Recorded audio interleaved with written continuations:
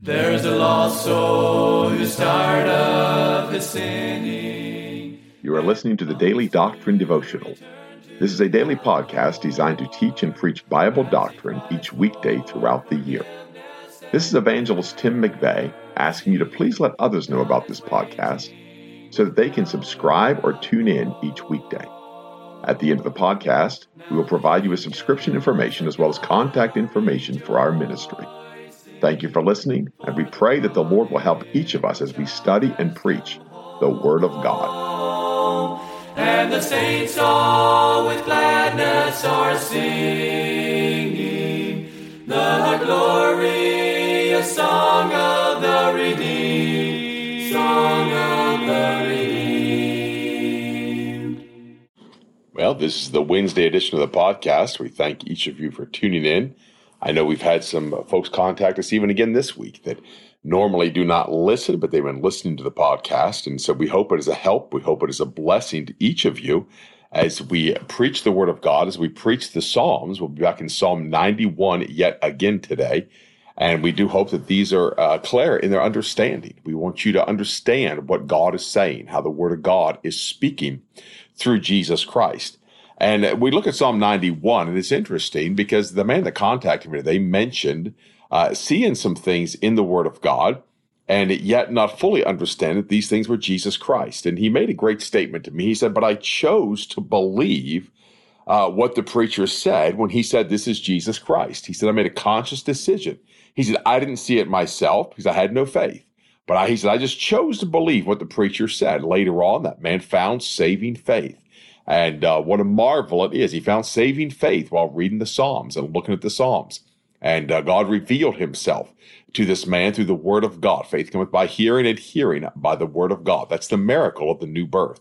And so, again, we press on with the Messianic Psalms in the hopes that someone will see Jesus Christ. In the hopes that all of you would see Jesus Christ, to see him high and lifted up in the Psalms. In Psalm 91, we stopped really in verse 5, verse 6, and I'm going to go back to the beginning of verse 5 and begin to read for this psalm. And thou shalt not be afraid for the terror by night, nor for the arrow that flieth by day, nor for the pestilence that walketh in darkness, nor for the destruction that wasteth at noonday. And so again, he talks about the daytime, talks about the nighttime, the darkness, talks about the noonday, and gives the understanding that our enemies are on every hand. That's why we, as children of God, are to walk circumspectly. That means we walk as wise, not as fools. And so we're going to walk circumspectly in this world. We're going to walk circumspectly in this evil world. And we see here, of course, this is Messianic. This is Jesus Christ. And the reason I say that is because when we continue on and we look at this, it says of him, 1,000 shall fall at thy side and 10,000 at thy right hand, but it shall not come nigh thee.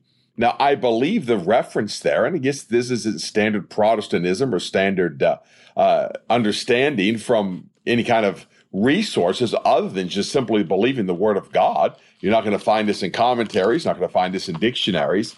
But he said on this wise in Revelation 19 and verse 11, I saw heaven open, and behold, a white horse, and he that sat upon him was called Faithful and True, and in righteousness he doth make judge, and in righteousness he doth judge and make war. His eyes were as a flame of fire, and on his head were many crowns, and he had a name written that no man knew but he himself. And he was clothed with a vesture dipped in blood, and his name is called the Word of God. And the armies which were in heaven followed him upon white horses, clothed in fine linen, white and clean. And out of his mouth goeth a sharp sword, that with it he should smite the nations, and he should rule them with a rod of iron. And he treadeth the winepress of the fierceness of the wrath of Almighty God. And he hath on his vesture and on his thigh a name written, King of Kings and Lord of Lords. And I saw an angel standing in the sun. He cried with a loud voice, saying to all the fowls that fly in the midst of heaven, come and gather yourselves together into the supper of the great God, that you may eat the flesh of kings, and the flesh of captains, and the flesh of mighty men, and the flesh of horses, and of them that sit on them, and the flesh of all men, both free and bond, both small and great.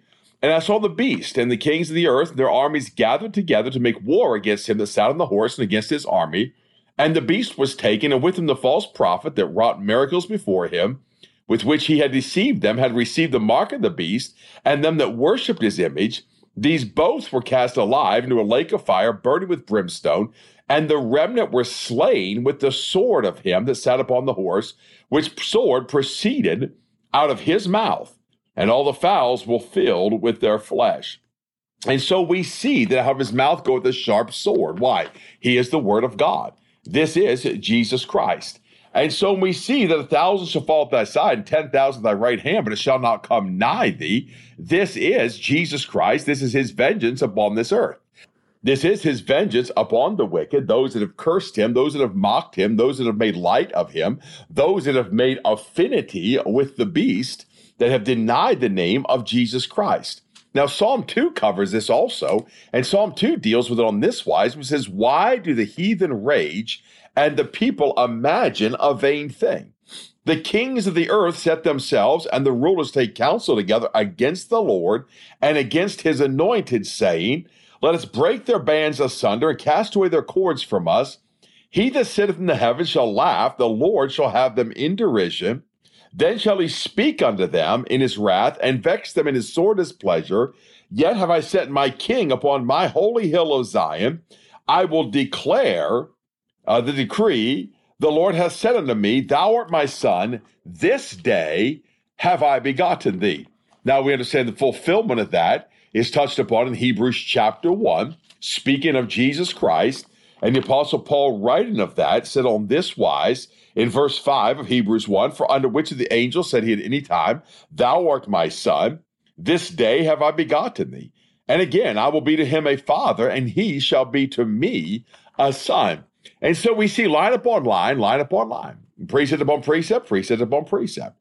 We see 1,000 fall at his side. We see 10,000 at his right hand, but it shall not come nigh thee. And then he says, only with thine eyes shalt thou behold and see the reward of the wicked. Psalm 34 says on this wise, in verse 17, the righteous cry, and the Lord heareth and delivereth them all out of their troubles. And again, we've talked about that. I believe that's a Messianic psalm. I believe that's a prophecy concerning Jesus Christ. When he cried in his calamity, when he cried under the misery of Calvary, the damnation of Calvary, the judgment and the wrath of God upon him at Calvary, the Lord heard him and the Lord delivered him. And he says, only with thine eyes shalt thou behold and see the reward of the wicked. What is the reward of the wicked? It's the judgment of the wicked. They're going to their reward, which is the lake of fire. And so we see that in the word of God. It's going to be burned forever and forever. And then in verse 9, because thou hast made the Lord, which is my refuge, even the Most High, thy habitation, there shall no evil befall thee, neither shall any plague come nigh thy dwelling. The Lord told Job on this wise, and I'm so thankful for the book of Job and the prophecies that God has been revealing, not only to me, but there's some others that have seen Jesus Christ in the book of Job. But he said in verse 17 of Job 5, behold, happy is the man whom God correcteth. Therefore despise not the chastening of the Almighty, for he maketh sore and bindeth up, he woundeth, and his hands make whole. He said in verse 24, it's for this purpose, thou shalt know that thy tabernacle shall be in peace, and thou shalt visit thy habitation, and shalt not sin. And so he tells us in this, because our eyes are upon the Lord, because the Lord is our refuge, the Lord, he said, even the Most High, thy habitation. Because that's the habitation we visit. It's the temple of God. It's the house of God. And we understand that as we go to him, we hide under the shadow of his wings. There's shelter in his wings. He is our shield. He is our buckler. And so he said, there shall no evil befall thee, neither shall any plague come nigh thy dwelling. That's a promise to his son. And then he says in verse 11, and again, we're looking at this through the eyes of Jesus Christ. We're looking at this as prophecy. And then he very sincerely and very clearly, I should say, rather than sincerely, he clearly shows us this is prophetic. For he shall give his angels charge over thee to keep thee in all thy ways. They shall bear thee up in their hands, lest thou dash thy foot against a stone. Luke 4 and verse 10, again, speaking of Jesus Christ, the fulfillment of Scripture, the fulfillment of prophecy, in verse 10, he says on this wise, For it is written, he shall give his angels charge over thee to keep thee. And in their hands they shall bear thee up, lest at any time thou shalt dash thy foot against a stone. Now this is Satan throwing scripture in the teeth of Jesus Christ. Yet he knew that Jesus Christ was the Son of God, for he told him right before that, if thou be the Son of God, cast thyself down from thence. For it is written, he shall give his angels charge over thee to keep thee. So Satan has cast this psalm in his teeth because even Satan knows this psalm is written about the Son of God. It's prophecy concerning Jesus Christ. So we see prophecy fulfilled in Jesus Christ. We see this entire passage now is referenced as the Word of God according to Jesus Christ, according to the psalmist who wrote this psalm, which is unknown to us. But he wrote it in prophecy. He's speaking of that one which is to come. The habitation is the habitation of Jesus Christ. And he goes on and talks about the safety, the protection that God is going to watch over his son. In verse 13, thou shalt tread upon the lion and adder, the young lion and the dragon shalt thou trample under feet. Some of that is absolutely prophetic. I believe it's a little bit stronger than just the simple connotation that we look at. I believe it's much stronger in that when we see the revelation and see that young lion, that roaring lion is trampled under feet. Why? Because he's going to bruise his head. He told us that in Genesis chapter 3. And the dragon. And there's that great war with dragon. The Word of God told us that dragon is Satan. And Jesus Christ is going to bruise his head. Because he hath set his love upon me, therefore will I deliver him. Who? Jesus Christ. I will set him on high because he hath known my name. Now, Psalm 59 says on this wise, and I find this interesting in Psalm 59 because a lot of folks use that to write music and to write songs. But Psalm 59, he said this, deliver me from mine enemies, O my God. Defend me from them that rise up against me. Deliver me from the workers of iniquity and save me from bloody men. He said in Psalm 18 then, in verse 17, and again, prophecy concerning Jesus Christ, a Messianic psalm, he said, he delivered me from my strong enemy and from them which hated me, for they were too strong for me. They prevented me in the day of my calamity, but the Lord was my stay. In verse 48, he said, he hath delivered me from mine enemies. Yea, thou liftest me up above those that rise up against me. Thou hast delivered me from the violent man. Psalm 9 and verse 10, he says, and they that know thy name will put their trust in thee, for thou, Lord, hast not forsaken them that seek thee. And so again, they write songs about this passage, but what he says here, he said, I will set him on high because he hath known my name. What is that name? That name is Jehovah. It's not whether God knows your name, it's whether or not you know his name. That name, Jesus Christ, that name above every name. And in Psalm 9, when he speaks of that in verse 10, they that know thy name.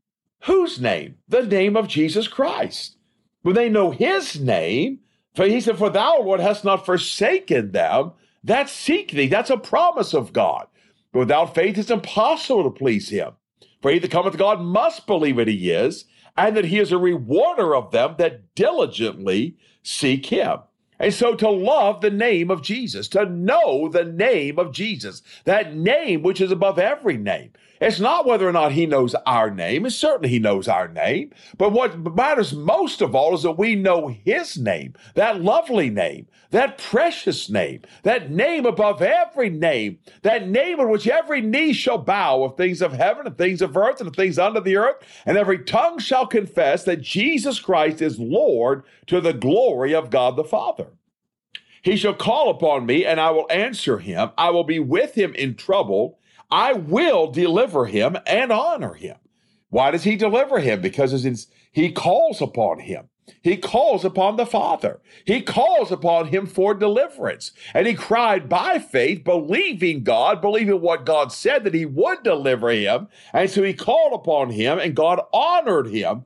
With long life will I satisfy him and show him my salvation. The deliverance that only God can give. So again, as we look at this psalm, we look at it slightly different than just the standard preface, the standard understanding. I know that most writers, and I double checked this, they say there's 2 verses in there that are messianic, and Satan quotes them.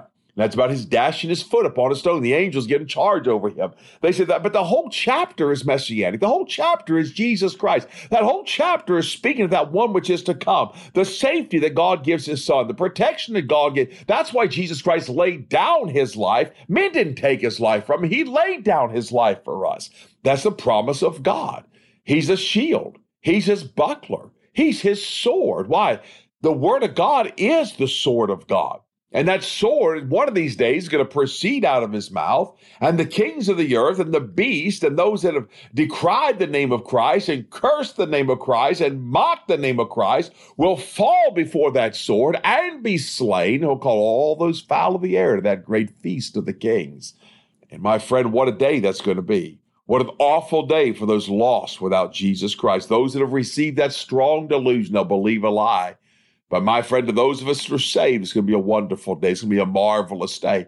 Why? The saints of God will return with Jesus Christ, and we'll watch him into that eastern gate and ascend that throne that's rightfully his, that throne of his father David, and he'll be crowned as King of Kings and of Lord of Lords. What a glorious day that's going to be. What a wonderful day that's going to be. I hope this psalm's been a help to you.